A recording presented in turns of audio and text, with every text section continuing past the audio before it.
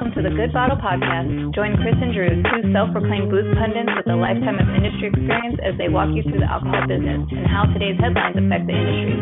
Each week, you guys will be joined by a special guest that will help them break down these stories and offer their own expertise to the podcast. So, pour yourself a glass of your favorite drink and sit back. This is the Good Bottle Podcast.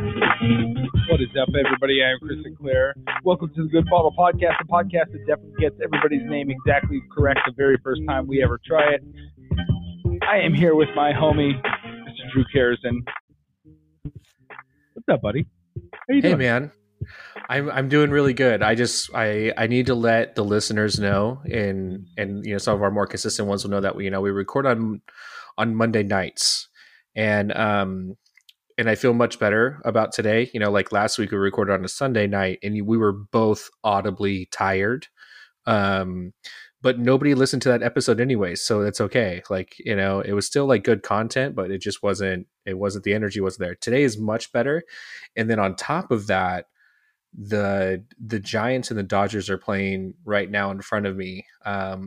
It's game 3 of a best of 5 series. I am a Giants fan, but this has been just a phenomenal game and series so far. If I do blurt out at random times, I apologize. We're in the bottom of the 8th, so it's getting very, very serious. I'm sure our listeners are just thrilled knowing that you're not concentrating on the podcast. I'm concentrating enough, and plus there will be commercial breaks where I can really focus in. So that's okay. And I just think that it just kind of overall matches my interest level.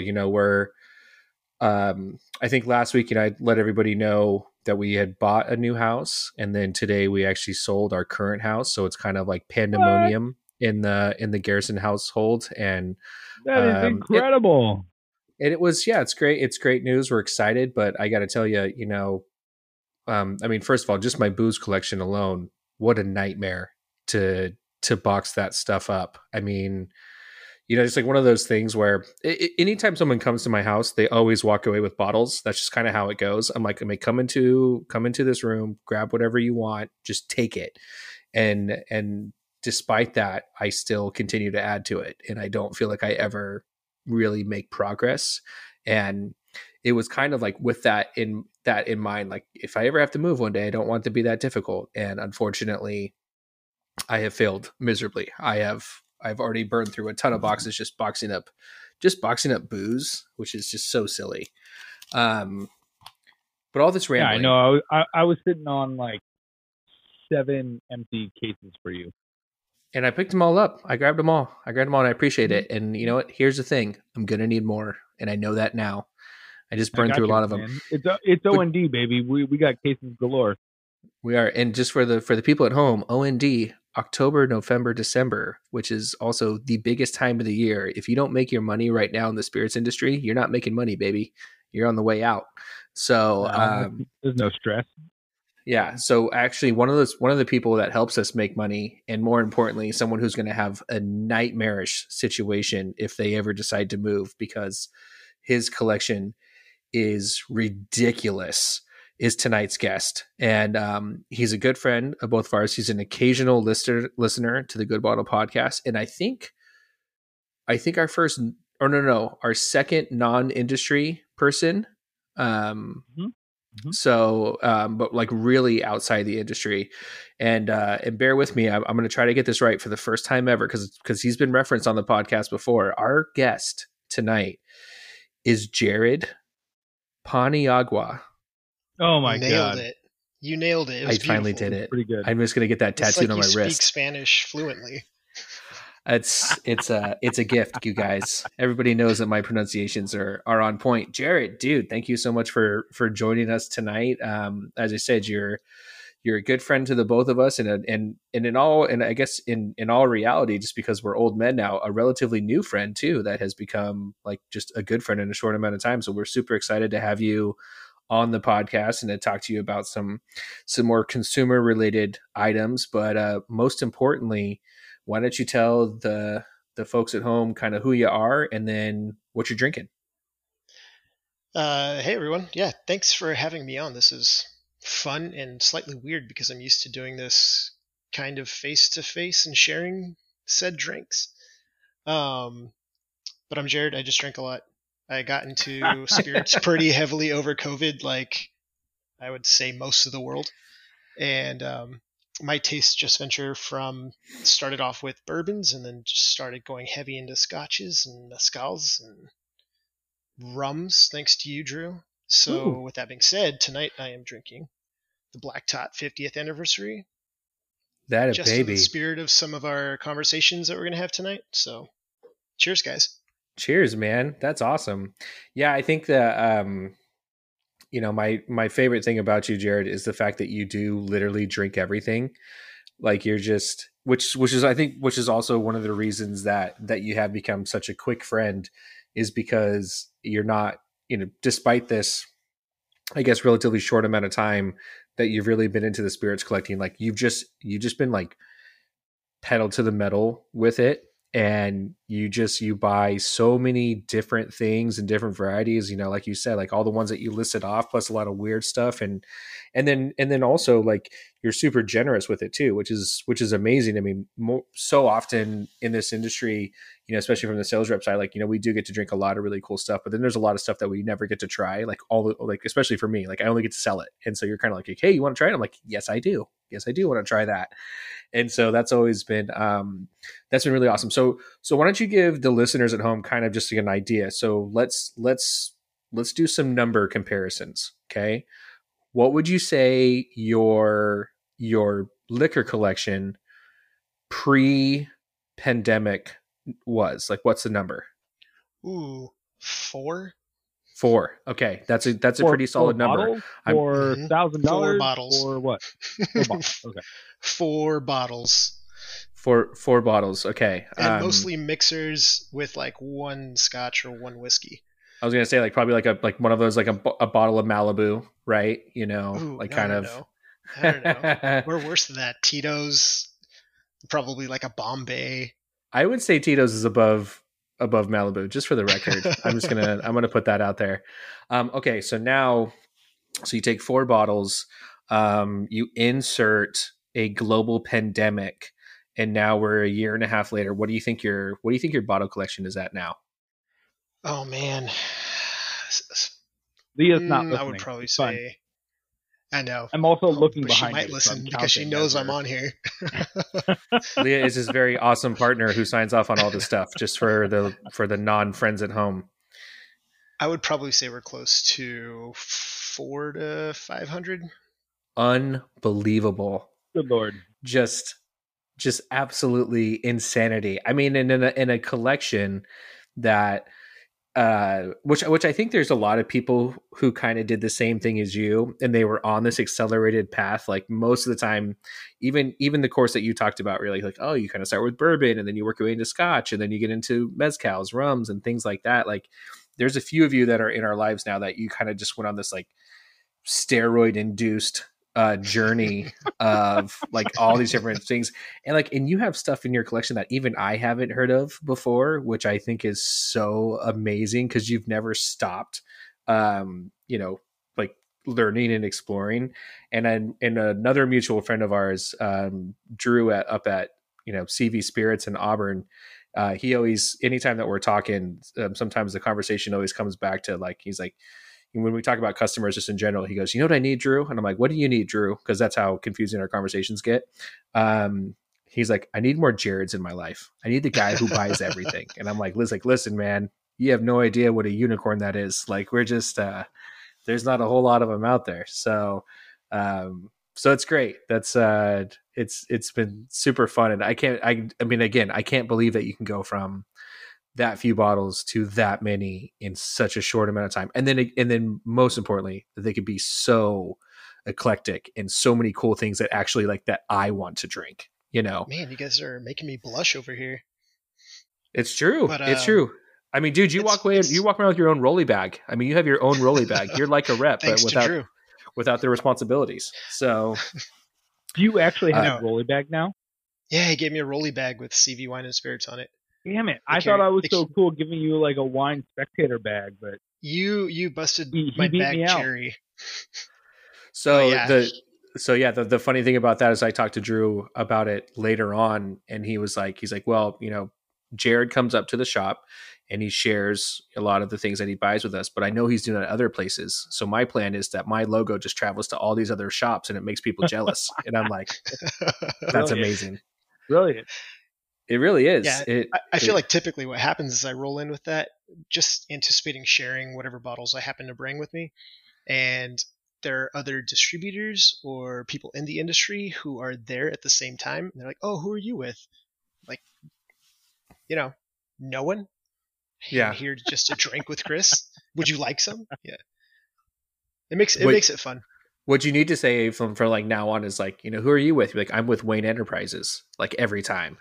And just be like, it's like, yeah, my boss Bruce was just telling me I got to get out here, do these things, and just see how long it can go before they get wise to you. Realize you're talking about Batman. Yeah, yep. Yeah. I mean, I do that all the time, and you go pretty long. It's great. Okay, Chris, what are you drinking? All right, dog. I'm drinking some Bergsten gin. It's coming out of Norway. This is this incredible, beautiful black bottle with a wood top. This stuff is probably my new favorite gin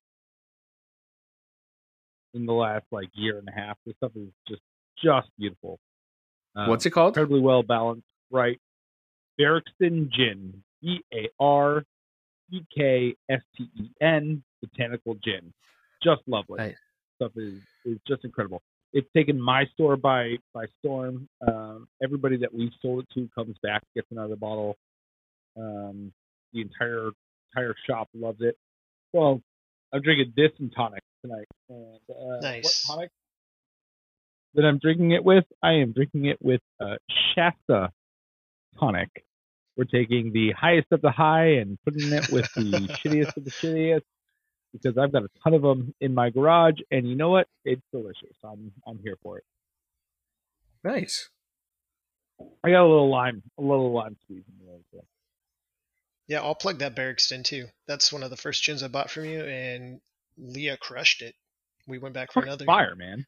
It's so good. And what would you say is so obviously there's juniper in it, but what are some of the other the taste profile on it? Ooh, that's a good point. We are on a podcast where I should describe the things that I'm tasting. Well, the only reason that we didn't do the 50th anniversary is because we've talked about that bottle quite a bit, and it's amazing. And I don't want to keep cheaply plugging something that most people can no longer get. Although good news, 51st anniversary should be here within the next week or two. So hopefully that happens. Good to know. Just on a sidebar, the Distillers Edition or the Master Distillers Edition of the Black Tot, did you ever get any of that in? The Distillers Edition? No. Yeah, there was one that was like a Master Distillers Edition that they plugged for a little bit. Oh my God. There's so much stuff in that lineup that I would love to have that they just hold out on us. I mean, again, and we've talked about this so much on this show, is that we just don't get the same things that the UK gets because we're a bunch of uncivilized miscreants here in the US that don't appreciate rum the way that we should. And it's so funny. I've never been to Europe. So, and I really, really do look forward to my first trip to England, but predominantly my reason for wanting to go to England is just so I could drink a lot of different black tots that we can't get here, namely the 40-year Demerara that is my great white whale. I cannot wait to try that. And it needs to happen soon because that's obviously a finite bottle. So we'll see. But yeah, I just wish we got cooler stuff. Although it is getting better. The 700 mLs have been really huge for the US. We're getting a lot more things that we typically wouldn't get. All right, Chris, back to you. What are some of the tasty notes that people should look forward to with this gin?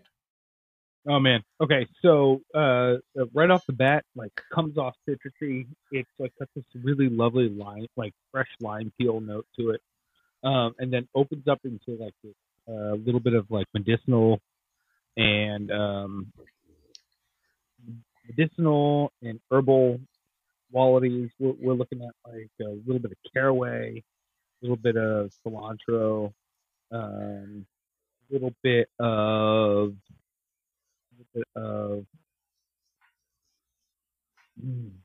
like pink peppercorn. Stuff is incredibly well balanced. So much so that it's kind of hard to like pick some of the flavor notes apart, just because they all meld really together. And there he goes. He goes in for the sip, for the visuals. With that tonic, lovely. Nice. Jared, what are you drinking, buddy? Jared's drinking the Black Tot. You pay attentioner. That's a great point. Drew, what are you drinking? Okay. Drew, what are you drinking? I was just trying to throw the mic to our guest, but it's a really good point. Yeah, we did that. I'm sipping on a little bit of Awamori tonight. And so Awamori is a distilled spirit from rice. And this one, so it's similar to soju, but it is much higher ABV. This one's 43%. And this and Awamori also comes from Okinawa. And what makes Okinawa interesting is that it's a very tropical climate. And so the like the black fungus that they have to use in order to start fermentation is a lot different than what they would use in other types of rice distillates. So because like that black koji can actually survive the heat, whereas if it was like a normal like koji bacteria, it doesn't do as well in those environments. So it's really cool. This also comes from a place that's a blue zone. So if you drink this like every night, you'll live forever. So it's an important thing to remember. What's the blue zone mean? So that's like one of the areas in the world where people live abnormally longer than other parts of the world. So they end up being usually pretty small areas, but there's I don't know how many there are throughout the world, but they're referred to as blue zones, and so they get studied pretty often about like, you know, what are their eating habits, like what are they doing, like what's making, like what is taking this whole population and allowing them to live so much longer than your average ages. And if you talk to some of the people that are from Okinawa, and when they talk about this, like they'll actually take this drink and they'll take like brown sugar or like, and I know it's a more unique sugar than that because it's from Japan.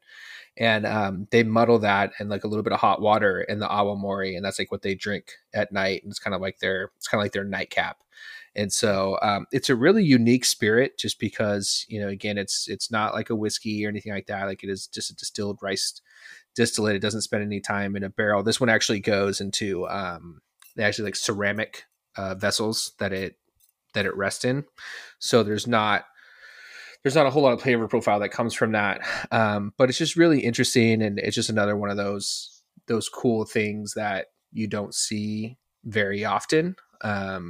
And like most things Japanese, like it's just very hot right now. A lot of people want different stuff from Japan, and this is no exception of that. Like we can't keep anything in stock from Japan right now. Like it's nuts. And part of that does have to do with the shipping issues that we're facing kind of across the world. But also like there's still just a lot of general enthusiasm for anything coming from the country right now. So that's it. That's what I'm sipping on.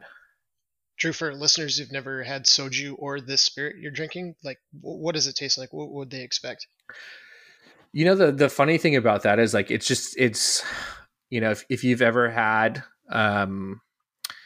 if you ever have had just rice in general, like it just tastes like liquid rice. I mean, I know that's so reductive and actually a little bit unfair to the spirit, but you know, it definitely, like you, when you're drinking it, like you absolutely aware, like, okay, yeah, like I can see, that rice flavor profile that you've had in any form. Like this is, you know, white rice. This is very, very, very close to that. There's a little bit more of like a warming sensation that comes with the awamori. that I tend to like. I mean, sometimes with the rice distillate, they can be like really sharp and kind of aggressive, whereas this one is just a little bit more subtle on your palate. It just kind of seems like it's again, and you kind of, and I think that probably comes from that fermentation process, right? Where it is in a tropical environment, so there's a lot that goes on in a very short amount of time, and so there's a lot of flavor profile that come through it. So it's a little bit of a warm, like it's still very much so that rice flavor profile, but it tends to be more on the like warm cooked rice as opposed to maybe like a colder sushi rice or something like that. I don't know. That's kind of the route that I would go with. It's such a unique spirit. I mean, I remember the first time I had it, even with the experience of soju and stuff like that, I was like, I have never tried anything like this before. Like, this is so cool. And this is so unique and different. So if you haven't tried it, go out and get it, because it's super weird and fun and hard to get. So, that's what makes it better.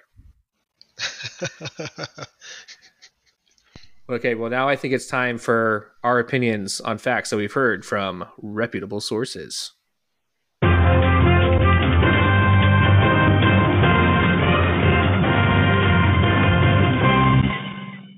Okay, so our first story actually has to do with luxury spirits buying. And I thought this was perfect for Jared because he's someone that went from 4 bottles to 400 in a year and a half. So, and buying lots of luxury spirits. So first we have to define what luxury spirits are considered by everybody who's tracking these things. And it's going to be more than $50, and it has to be a 750 milliliter, like at least 750 milliliter. It only accounts for 3 to 4% of the overall sales of spirits. So, there's a lot of trash pandas out there, a lot of people drinking cheap, gross stuff. But for the ones who aren't drinking over 50, they make up $10 billion worth of sales in 2020. So that's pretty significant. Why does it have to be over 750? Well, this was just like their measuring stick for what they described in the article. I don't think it has to be. I think these were the parameters that they laid out. It's like $50, $750. This is also for 2020, these numbers. And so at this time, they had not released a 700 as a viable bottle option in the US. So I think that's just why they just go to clarify on that. Yeah, we're talking in terms of like the article, they're referring to full bottles essentially, right? Like they're not referring to like flasks. They're not referring to like airplane bottles. They're referring to like full bottle collectors. Correct. So $10 billion in sales, again, that was for 2020. And, a lot of that, new collectors coming in, such as Jared. Lots of people with disposable income are now buying that stuff, and because they weren't able to go out because of the pandemic. But what they found through the first half of 2021, even with things opening back up, is that number year over year is up 25% already over last year, which to me is awesome. And I'll explain why in a second. But first, Chris, I want to throw it to you. Why do you think there's still an aggressive growth on luxury spirits in our marketplace right now? Probably about a year ago, we had this episode where we talked about sort of like the green phenomenon or the green theory, where we looked at consumers of our age range and how they purchased. And really the theory about it was breaking down to the idea that consumers of our age group, roughly speaking, enjoy quality things and they give a shit about what they ingest, right? So with that all being said, we're talking about organic food. We're talking about food that's not like hyper processed, and what gets included in that? Booze. Booze definitely gets included in that. So we're talking about, booze that has a lot of care when it comes to aging, the quality, of the oak and quality of the booze and the distillate and so on and so forth. And so I think that we see people giving a shit about where they put their dollars as opposed to just like buying a ton of swill. I totally agree. First side note: Giants just won up 2-1 in a best of 5 series. Beat LA.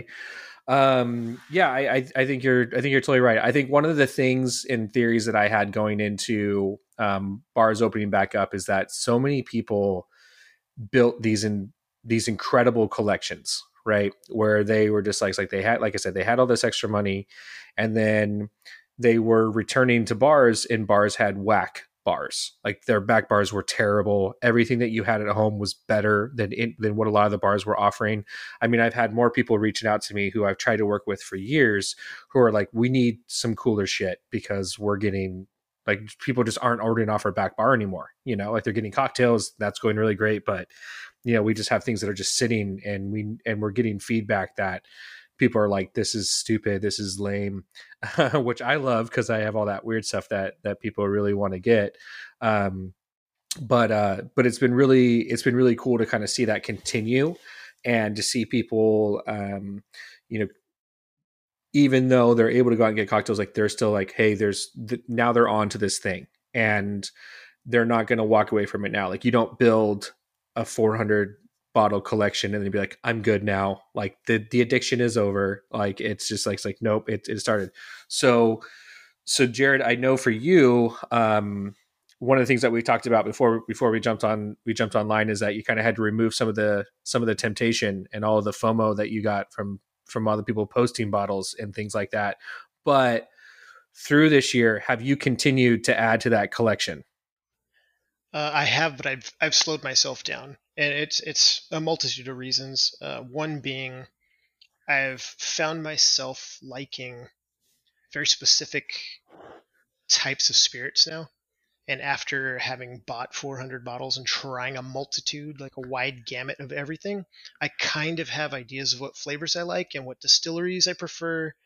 And if I was a smarter man, I would have figured that all out at a bar for much less money. But what it really comes down to is when I used to go to a bar, it was nice. You'd get a beer or you'd get a basic cocktail. And then the craft cocktail craze took over and you were enjoying a better cocktail. That is like that growth of the palate. Mm-hmm. And what happened is that's how I started. I just wanted to make old fashions at home. And from there, it was like, oh, what kind of bourbon makes the best old fashioned? And then from there, I went to what kind of bourbon sips the best, because it doesn't always mix well with those different ingredients. And Scotch got involved, and then margaritas turned into me drinking mezcal and bacanora and just random agave spirits from areas that can't even call themselves tequila or mezcal. It was just a growth. And now that I'm in the spirit world, I just can't go back to drinking Malibu and Tito's. I can't. and I don't need 1,000 bottles, but what I want are like 50 to 100 amazing bottles that make me sit there and think, like, what does my palate want tonight? Yeah. So out of curiosity, what are some of the flavor profiles that you've currently landed on? And I hope that you realize those will change again someday, and you'll have to buy another 50 to 100 bottles. But what right now, what's the preferred flavor profile for you? Well, right now I'm being much more cautious. So you were speaking about the FOMO, and the FOMO was there's always some distilleries always coming out with a limited release of something. Mm-hmm. It's whether it's, this is, for instance, Kilchoman had 2 bottles of that Calvados cask finished whiskey that came out, and FOMO got me. It just so happened to be delicious, but I would expect that from Kilchoman because I know that distillery and I know those flavor profiles, and that's a profile I really enjoy. So when something special does come out, I want it, and I'll try and push for it, and I'll pay money for it. But something like, and not to knock anyone, but Michter's basic lineup, delicious, but I don't really need that on my bar unless I want like a very simple bourbon to sip on, or a very simple rye. And that's incredible. I love that honestly, it got me there, but hearing you say that Michter's is like simple and basic is kind of mind blowing to me. Well, because it's also very boring. Because I have these higher or these more allocated versions of those same things, and I'd rather wait to try and find one of those in a year of bourbon and have that on my bar. Correct. Like I have the 10-year bourbon. I have the 10-year rye. Is that because bourbon is bourbon, or is that because Michter's is Michter's? Good question. Thank you. Personally, I think I tend to lean towards Michter's in general, so I think it's Michter's is Michter's. They're probably one of my favorite bourbon makers. So for me, it's just if I'm going to spend the money, I'll just wait and try and find a 10-year and pay for that, and then sip on that for a while. Versus as opposed to just buying like their Kentucky straight bourbon, their straight lineup, and sipping on that. There was a point in time when I was coming up as a cocktail bartender when Michter's was like the creme de la creme, and people were just discovering Michter's, and at that point in time, Michter's was considered like this beautiful bourbon that you had to pay for, and now it's entirely very, very like run-of-the-mill cost for a bourbon of that quality. Like the rest of the market has caught up to them, and they didn't grow their price. They just kept their price the same, where they always kind of like felt it should be, and the rest of the market like developed around them, which I found really, really fascinating over the last like 12, 15 years. I just find them all so boring. We know your opinion on bourbon. Drew Garrison, everybody, finding Kentucky bourbon less than interesting. Oh my gosh, just the whole talk. Actually, I think that's one of the bottles that you shared me with was the Michter's 10, and for me, it's always going to be like the cost thing and stuff like that. And actually, on that same day, we did. we tasted a bunch of different stuff because that kind of always happens with us. But the two that stick out to me, at least for this conversation, was the Michter's 10, and then we did the Leopold Brothers 3-chamber rye whiskey. That fucking 3 chambers is goddamn. I would say the most perfect whiskey I think I've ever tasted. It is absolutely incredible. And it was funny to sit there and taste it next to the Michter's 10. And to be fair, the 3 chambers was highly sought after. And it was not cheap. Yeah, it's also it's not cheap. A pretty penny. Yep. Yeah, it is. So both of them are that. But I just think that like, when you're going to spend that type of money to get something that's that unique and that delicious, that to me makes all the difference in the world. And that's just like, that's what I love about, independent bottlings and things like this, is that you have these one-offs and these new additions to the spectrum of whiskeys that you're just kind of like, you're like, oh my God, like, I mean, how much MGP juice in different packaging can you lose your mind over, and that's what I just get so blown away by bourbon drinkers in general, is just because they're all fighting and clamoring over the same stuff. And then these poor store owners that have to, take on 10 cases of X to get six bottles of Y. And it's a shame, because there are legitimately amazing things out there. And I do feel that, sorry, that more people are becoming savvy to that. Right. And they're figuring it out and kind of like that accelerated growth pattern that Jared, you went on. And then someone else that I think of with that is another friend of ours, Brandon Leon, who's basically like the same as you, right? Like had 4 bottles when the pandemic started, and now he's got one of the most impressive collections and continues to get like bigger and bolder with it. Very impressive. And so it's really cool to see people, doing that and kind of taking this, and what I'm hoping is that the bar changes for what we considered luxury spirits, because the reality is like most things that I'm drinking are probably over $50, right? I don't really think twice about paying, kind of up to $100, 150, $150. Maybe like I don't really hesitate too much with that. Once you go above that, then there's definitely kind of like, okay, do I really need this and stuff like that. But I think at the very minimum up to 100, I'm really kind of like, no, that's good value. Like I know who's making this, that's really solid. So it would be cool to see like an increase in what they consider luxury, like maybe bump that up to 75. I don't know.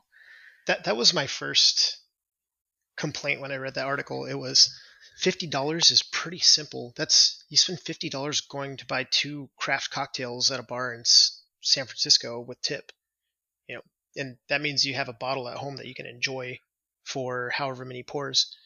My other thing with this has been, they're anticipating this growth to keep going. How can they sustain it? Something like tequila, something like mezcal that takes years and years and years to actually grow and mature and make to the same quality. At some point it's going to dip and you're just going to lose all those customers. That's my biggest fear. Well, I think they just go somewhere else. I mean, even with the parameters being what they are in the luxury spirits, as I had mentioned, it only makes up 3 to 4% of the overall sales, which is bonkers, right? When you think about just like how much cheap stuff does get consumed and bought every single day by obviously millions of people around the world, or in the United States. Like it's just crazy to me that you could have such a low number in terms of percentage, but then we would see like a completely open playing field. And, in terms of like the tequila thing, I mean, I do think that that's a big part of it. Like one of the ongoing trends over the past year has been añejos and extra añejos have been almost impossible to keep in stock and impossible to get. And, that is often going to come with a price tag that is over the $50. So I know that's a big part of it. Right. But all this stuff ends up being so cyclical, and it's like, what do you, like, just what's going to be next? Was anybody expecting tequila to, I mean, tequila's always been popular, but the way that it blew up over the past year is just absolute insanity. Right. So, I mean, I would argue that people have seen this coming, right? Like people have been investing in agave spirits for the last like 5 years. It's been on an upward trend for at least that long. Right? Yeah. I mean, without looking at the numbers, I'll say yes. I think we lost Chris for a minute. Yeah. Still going. I mean, you've seen it though, like in your own portfolio, right? Like not only has your own portfolio grown in terms of options to purchase, but what you're selling now, right? You're selling more Rey Campero, right? You've already brought in a couple other SKUs that you personally, Drew, have been a part of. Yeah. Well, I mean, I think there's definitely that, like the growth of the other agave spirits has been probably a huge part of that too, and will continue to be that. And I think at the end of the day, like my hope is that as we continue to cycle through this stuff, that eventually rum gets its day in the sun, and everybody starts to value it the way that it should be. But yeah, I don't know. Why do you think rum deserves that? Just because of its cultural influence, and the fact that I think when you've been completely misrepresented for so long and tremendously misunderstood, I would like just to see like some of the people who are doing really amazing things out there kind of get their day in the sun. Cause it's not, I mean, it comes down to the people behind it and the things that they're doing. Like, like Karen Hoskin with Montana Rum. I mean, like that's one of the most talented women in our entire industry. And she's based out of Colorado, but she's a bigger deal in Europe than she is here. Like that's mental. Like what are we doing in terms of that? And then another person like Maggie Campbell, who was with Privateer and just took over Mount Gay. These are people who are creating these flavor profiles and doing these things with this spirit that has also shaped the world in a way that nothing else ever has before, like, and hasn't since. Like, I want to see people, at least to change the perception where it's not just like, you say like, oh, I like rum. And like, and then the standard response is like, oh, are you a pirate? It's just like, oh my God, kill me. That is truly something groundbreaking, right? Like having someone like Maggie Campbell, who like started their own rum brand, get brought on to this multi-generational, very, very old. I mean, Mount Gay is the longest continuously running distillery in the New World. Right? Yeah. And to have someone completely outsourced to come in to take over to like lead this distillery in a brand new direction, it's fucking incredible. I mean, that like talk about progressive, talk about like looking forward over the next 20, 30 years. That's just an amazing thing. It's like you never see that. We never see that. I've never seen that in our industry. It's pretty incredible. Yeah, and so that's why I want to see it. I want to see people, treating rum, as that luxury spirit, and then not scoffing at it. I mean, but it's going to be hard. I mean, because even the people who are like really into rum. I mean, I remember like more often than not seeing people like complain about some rum prices hovering around $100, and you're just kind of like, it's like, listen, you can't sit here and claim that you want this to be a respected category and then second guess pricing when it's close to 100. Like that just doesn't make sense. That doesn't compute. It's like, value is gonna manifest its way in a few different ways, so it's gonna be on the monetary level. It's also gonna be in the taste profile and production methods and stuff like that. So like I want to see people drinking like good rum that, I mean, in hell, there's even rums that are sub $50 that are really great. That's the best thing about rum, is that it can be really amazing at sub $50, but there's some really, really incredible special things over $50 that I hope that we get to that point and people continue to just build out their back bar and have all kinds of good stuff, and more people be like Jared. Just, that's what I'm going to say. Just be like Jared. That's what I want your buying habits to be. What would Jared do? Yeah. What would Jared do? What would Jared buy? And then do the exact opposite. No. Save your wallet. Save yourself. I disagree. No, I disagree entirely. Listener, don't listen to them. Yeah, you're putting our daughters through college, so we appreciate you. So, but yeah, luxury spirits. Let's bump up the price.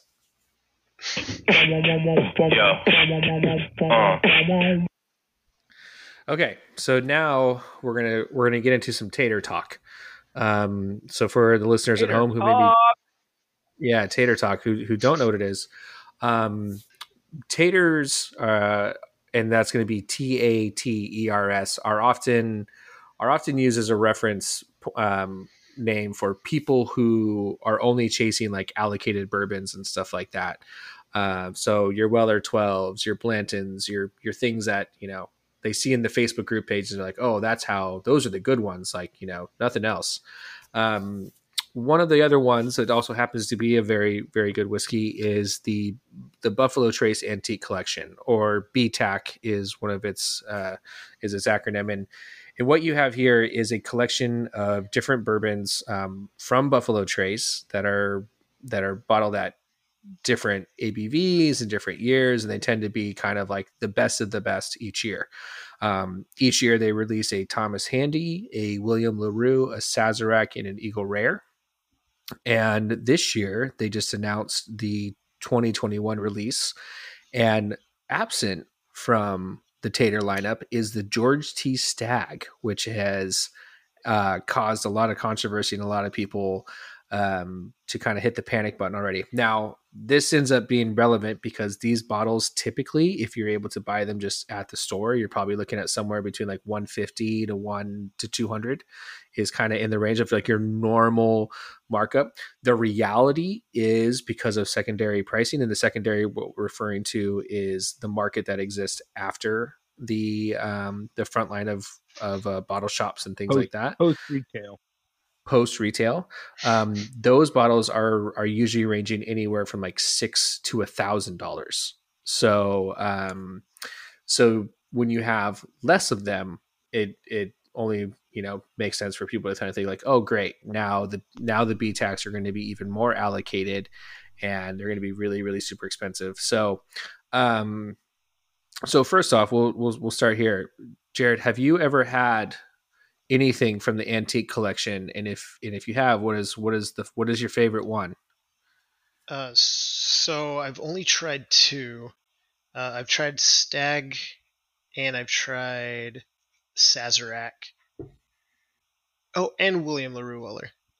I'm sorry, 3. Mm-hmm. And that was just because they had them at bars and they were exorbitant prices for a pour. So I've never actually been able to purchase a bottle, and if I wanted to, I didn't want to pay secondary, so I just didn't do it. My favorite was you and I share like this thought process of like anything over $200, anything over $100. It's like diminishing returns. Really got to be worth it. Yeah. I would say the William LaRue was my favorite, but I never got to actually go back and second try those and recompare because they're so difficult to find. It's not like a bottle on my shelf I can just grab and retry. Stagg is great. All those bottles are great if you can find them.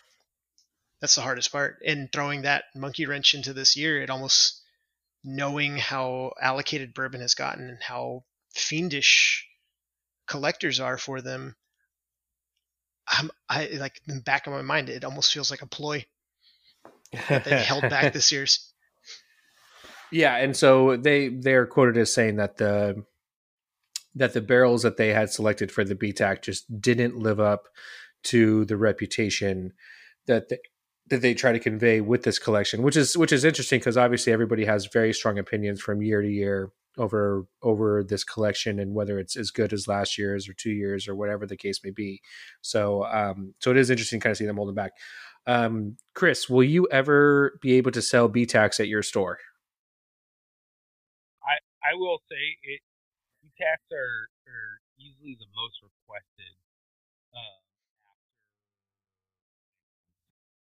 requested. Right, but I mean, but will you, as a store owner, ever be able to carry them? Rarely. By hitting, maybe once a year, and maybe like a couple bottles, but I don't see that happening this year. I don't think I met the allocation standards for it. Right, and so this kind of gets back to a lot of things that we've talked about a lot on the show, where it's these shops are required to buy X amount of things in order to qualify it for it, and then sometimes you don't even get what you're necessarily qualified to get. Like it's just not, it's not a guarantee because it's kind of a gray area situation. And I have been in stores when people found out that they were not getting their allocated bottles despite hitting all their numbers, and oh my God, you want to see some angry people. Like it is a really uncomfortable situation to say the least. I have this. I've developed this other maybe it's just out of like necessity, but I've developed this this thought process, which is I'm not sure I care about the allocated stuff as much. So, my customers care about the allocations, which obviously I want to give my customers what they want, so they spend their money with me. But even with that, it's like, what am I getting? 2-3 bottles of a certain thing at best, right? And those 2-3 bottles cause me so much headache. Just A, to get them, and then B, to decide who I'm going to sell them to, and I guess at what price, right? It's such a fucking heartache. Really, I like selling dope shit all year long. I don't want to like be known for being the place where you can get those things. I mean, I guess I would, maybe because I'm not known as being the place where you can get those things, I just have to deal with it. But and therefore I've like ended up in the justifying my thought process here. And maybe it'll change in 2 years when theoretically I can get those things. But I'm not that place right now. And I want to have the reputation where people show up and buy dope shit regardless of it being like allocated. I want to be known as the place where people can come get really cool booze regardless of where the trends are, right? Yeah, right. And that means so much more to me than like being able to sell a Eagle Rare 17 or Sazerac 18. Yeah. Jared, let me ask you this, because, obviously with us being heavily into the industry and stuff like that, like we're very aware of these things, and you've been on this crash course, but what are your impressions of the allocations and things like that? And do you recall like when you kind of figured out, you're like, oh wow, like I get it. Like this is why this is so expensive. Yeah. I mean, I remember as I started upping that price ceiling for bottles I would be willing to purchase and reading about MSRP. And that was one of the things with COVID. You could just dive into research and start looking up everything about everything. So it was like, okay, maybe I want to go this route. Maybe I want to try this. I'll keep an eye out for this. I know what the MSRPs are. And you see them out in the wild very rarely. And when you do, they're at secondary prices, just outlandish prices. And as you get to know shop owners and people in the industry and you learn about this allocation system, it makes sense why they do that.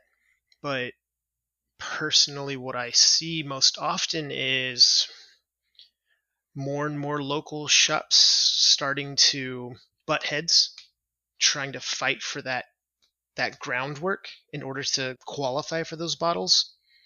And then I see more and more people wanting to try and find those bottles at a reasonable price so they can flip them and make money off of them themselves. And it's that whole tater process and that flipping process, and it's kind of sad to see that take over the industry when these are good quality bourbons, and there are people out there who want to drink them and try them. And like, I would love to have a bottle on my shelf, so when people came over, it's like, have you ever tried this before? Here you go. It's not the reality of the situation, and hopefully it gets better. But with something like this, where they tell you they're not releasing it, and they don't tell you what they're going to do with those barrels, like what's going to happen with them? Is it going to end up being some super allocated special release from the non-released year that's going to come out at $300 from the distillery and then flip on the market for $1,200, $1,500, $10 grand? I mean, it's getting just crazy and almost unobtainable. So if I ever come across a bottle that I can actually afford, I buy it immediately. That way I can just have it knowing that I'll probably never have it again. Yeah. Yeah, it's kind of strange to look at like that stuff and the way that some of these bottles end up getting treated. And I do think that the BTACs end up being good whiskeys, and there's a lot of stuff that I think is good if it was priced appropriately, right? Like the one that the one that will always blow my mind is like the Weller 12 going for more than $30. Like that is to me, even at $30, I think it's absolutely horrible. Like I think it's one of the worst whiskeys in the entire world. Like it's so disgusting to me. Damn.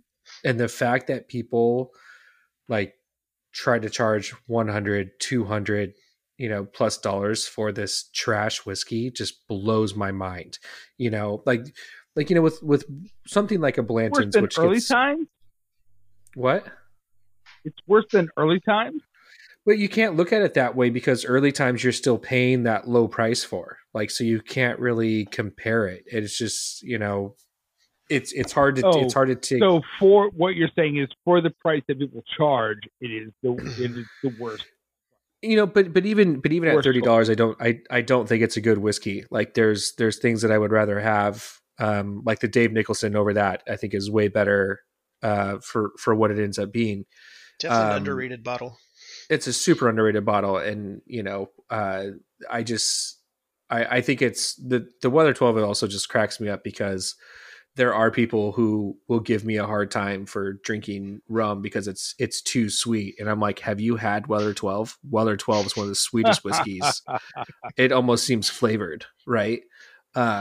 It's just overall, it's a bad thing, and again, it's not like really necessarily that the allocation part of it, because something like Blanton's, which is another one that gets a lot of overhype and things like that. Mm-hmm. I feel like your standard price for Blanton should be, I think it's like 55 to 65 is kind of like your standard rate, and even up to. But I mean, like if you're getting it at Costco. Like that's the price point. That doesn't count. Costco's not the standard rate. Like we don't get what? You don't get a say Costco's the standard rate. That's so unfair. So what is the normal price for it? Like without it going up? Yes. Yeah. $75. Okay. So I charge 80 plus.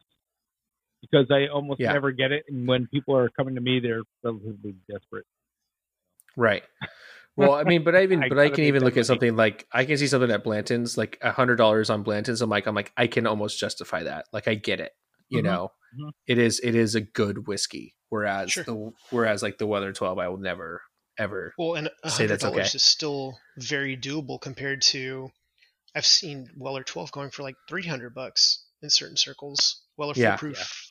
3,500. Blanton's also. It's like, I saw a barrel pick from Blackwell's. They were selling their Blanton's barrel pick for $200 a bottle. As soon as I saw that, I clicked delete.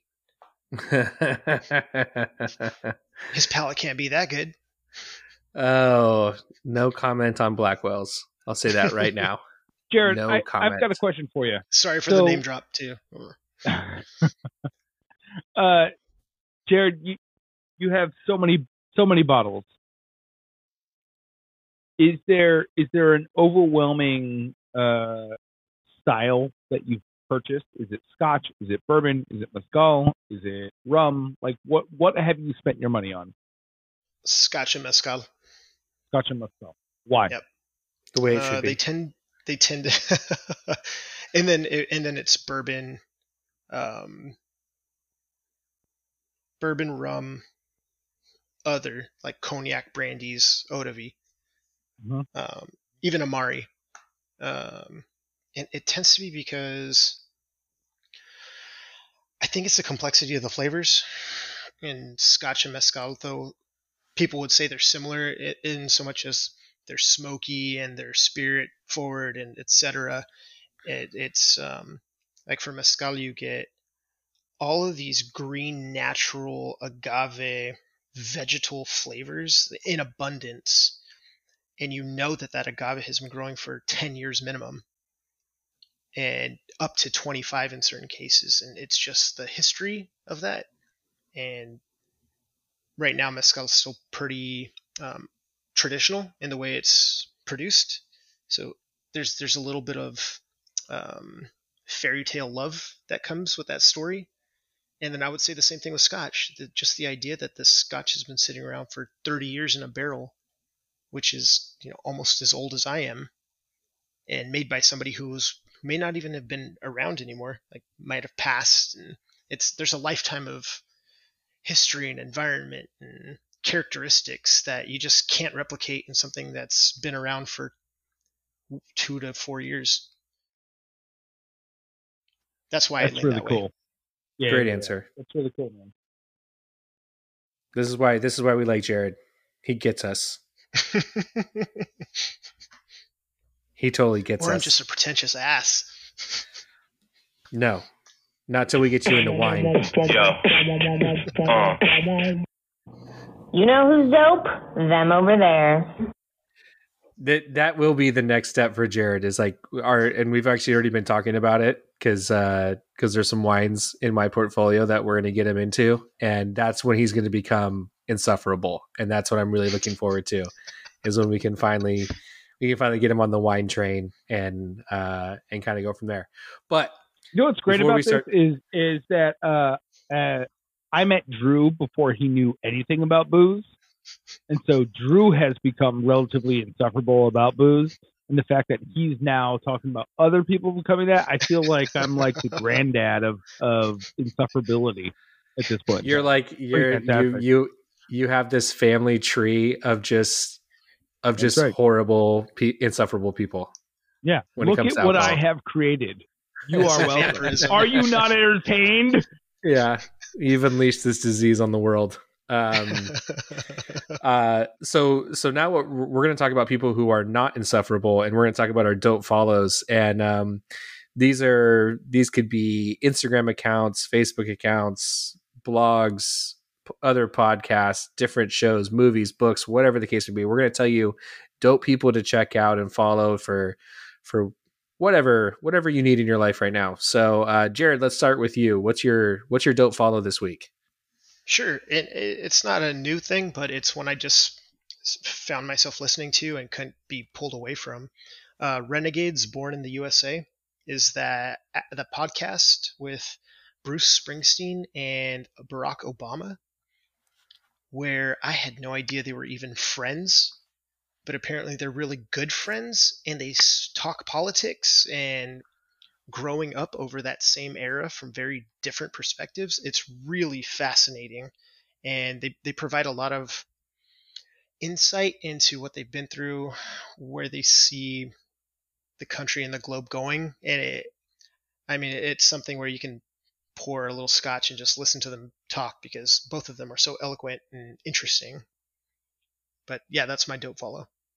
I never would have put Springsteen in that category, but I mean, obviously, Obama's a great orator, so I would have seen that coming, but not so much Bruce. Good for him. That's awesome. Yeah, their riffing is really entertaining. I've heard amazing things about that podcast. It's like those weird combinations. Another one that I just recently came across. This isn't my dope follow, but Ricky Gervais and Sam Harris do a podcast together, and you're like, you had me at Ricky. Yeah. And you're like, wait, what? And it's a little bit irritating because there's like a full version of the show that you have to like pay for, but the free one is like 10-minute blurbs, and you still get the gist of like what's going on. And it's still really entertaining, but it's legitimately like Ricky calls up Sam Harris and just asks him a question that's like super in depth. And then he like gives his like Gervais spin on Sam's answers. And the thing is, like, if you're not familiar, like, Sam Harris is arguably one of the smartest people in the world, right? But I mean, the dude, listening to him, it's like watching paint dry. Like there's no energy to it. It's so matter of fact and everything like that. He's kind of a tough listen. So when you get the energy of Ricky Gervais in it, you're just kind of like, you're like, this is amazing. Like, you're taking someone who's usually super boring to listen to and making it incredibly entertaining. And again, it's another one of those duos that you're like, why are you friends? This is amazing. So, okay. All right. So Barack and Bruce, Ricky and Sam, those are the iconic duos now. Chris, who's your dope follow? I've got two. Ooh, okay. Coming strong tonight. It's October officially. and that means for me it's I've been watching nothing but like snowboarding videos on Instagram and Facebook and any place that I can get them because I just come October I just start fiending. Like I need snow, I need powder, I need to like watch people hucking flips and whatnot. So my newest favorite follow on Instagram is Gimbal God. He is this videographer who has made a name for himself over the last like I don't know. I honestly I don't even know, but I like year two. He has a gimbal. A gimbal is this photography contraption that keeps everything very steady. So there's no like bumps. There's no like side to side. You don't see a lot of like shakiness. And this guy like is full on like riding his own skis, riding his own snowboard, like following these people, and just capturing the dopest video of these fools like just like throwing the most amazing shit off of like cliffs into like off of jumps and just like in half pipes, everything like that. It's fucking great to watch.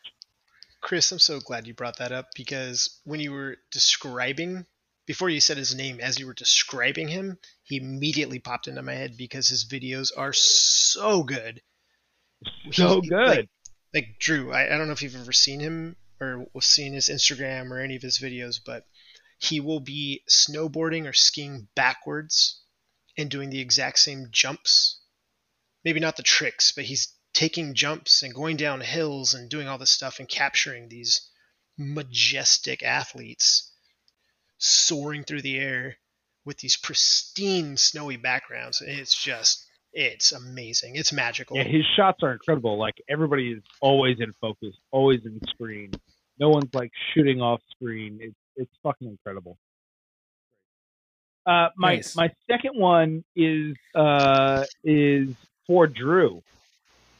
And hey, that's I don't know if Drew he meant Moffat at all.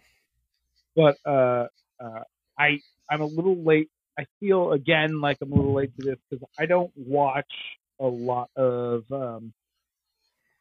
TV or shows. Like my wife and I get into like one show and we watch it all the way through, or at least that season all the way through, and we don't allow ourselves to like really vary because we don't have a lot of time. Like you gotta watch either one half-hour episode or like one 50-minute episode after putting our daughter down and having to get ready for bed every night, and that's about all we get, right? So,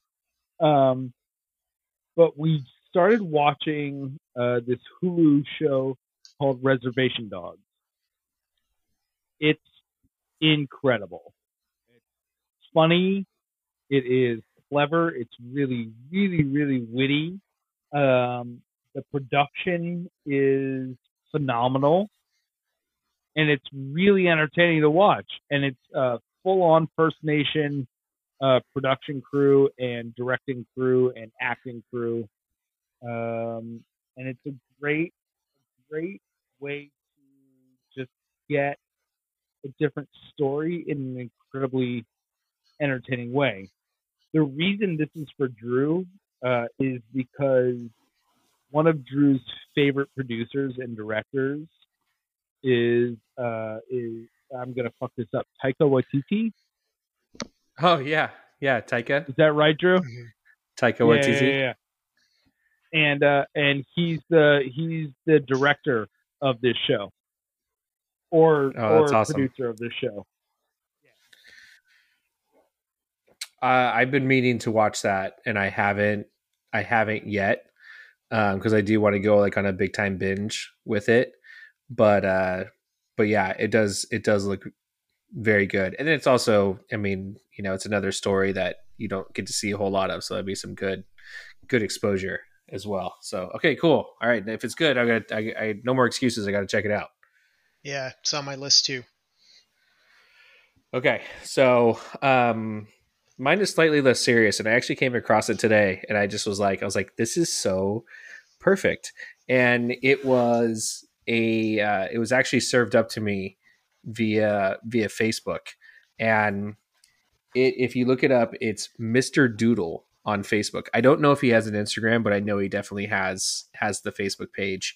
And it's basically this guy who has found a way to make doodling profitable for him, and has turned into like this whole thing. And so basically he takes like a big black marker and he starts with a frame and then starts with like a basic doodle and then just like kind of doodles things around it. And it's like, it's definitely one of those things that you watch it and you're like, I could do that. Like, how come I didn't think of this? And I think just because I think like most people, I love doodling. It's one of my favorite things in the entire world. And I have and watching him do it was like stuff that I've done before, and how he builds out the entire picture and just fills the entire thing in. And it's also, I think it's one of those types of videos as well that it's very satisfying to watch because the entire image always gets completely filled in. And then he does projects with his wife as well. And so what he'll do is he'll come in, he'll do kind of like the outline for the entire thing. And then she comes in and she colors it in and just adds all this different, this color spectrum to it. And so again, it's Mr.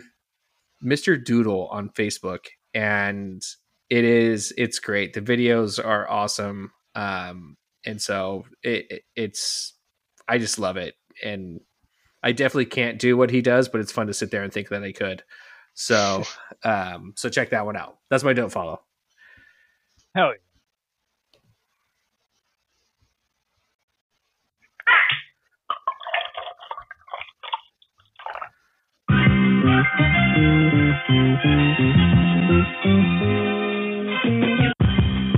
Music for the Good Bottle Podcast has been orchestrated by the Boer Brothers and produced awkwardly by me, primarily by me. And before we go kill these bottles that we've been drinking, we ask that if you enjoyed today's episode, subscribe, like, follow, all the things to the Good Bottle Podcast and leave us a 5-star review. Yeah, you got to bring that music volume way down. It's too loud. I can barely hear you. There you go. Now that people can hear us. There's nothing worse than when the guests have to like plug their stuff and you can't even hear the guest. But that's just that's why we do these things. That's why we have fun with this. You can follow us on Instagram or Facebook at the Good Bottle Podcast, or on our personal accounts. Mine is dgarrison6. Chris is Chris Sinclair. Jared, where can they find you on the social medias? Do you have anything left at this point? I've got Facebook, so it's Jared Paniagua. And then I've got a TikTok that's at Quasimodo652. But I don't use either of them too much. I've just been taking a break. But yeah, hopefully if you guys want to reach out, feel free. And then guys, thank you so much for having me on. Of course, man. Hey, you can also support the podcast by visiting our Etsy shop. Just look up Good Bottle Podcast on Etsy. You get yourself a cool shirt or a cool fanny pack. You can also check out anchor.fm/Good Bottle Podcast where we can go and buy more booze and try to catch up to Jared's collection. And if you would like for us to cover a story that you've been following, or if you work for a brand that you would like us to feature, please email us at thegoodbottlepodcast@gmail.com. And as a reminder, you can purchase the bottles that we drink on this episode at thegoodbottleshop.com. And until next time, cheers. Cheers, motherfuckers. You're beautiful. Cheers. We all just need to go over to Jared's house and drink down some of that collection for him. I'll see everybody over here on Monday. You guys got to help me with mine. Hooray!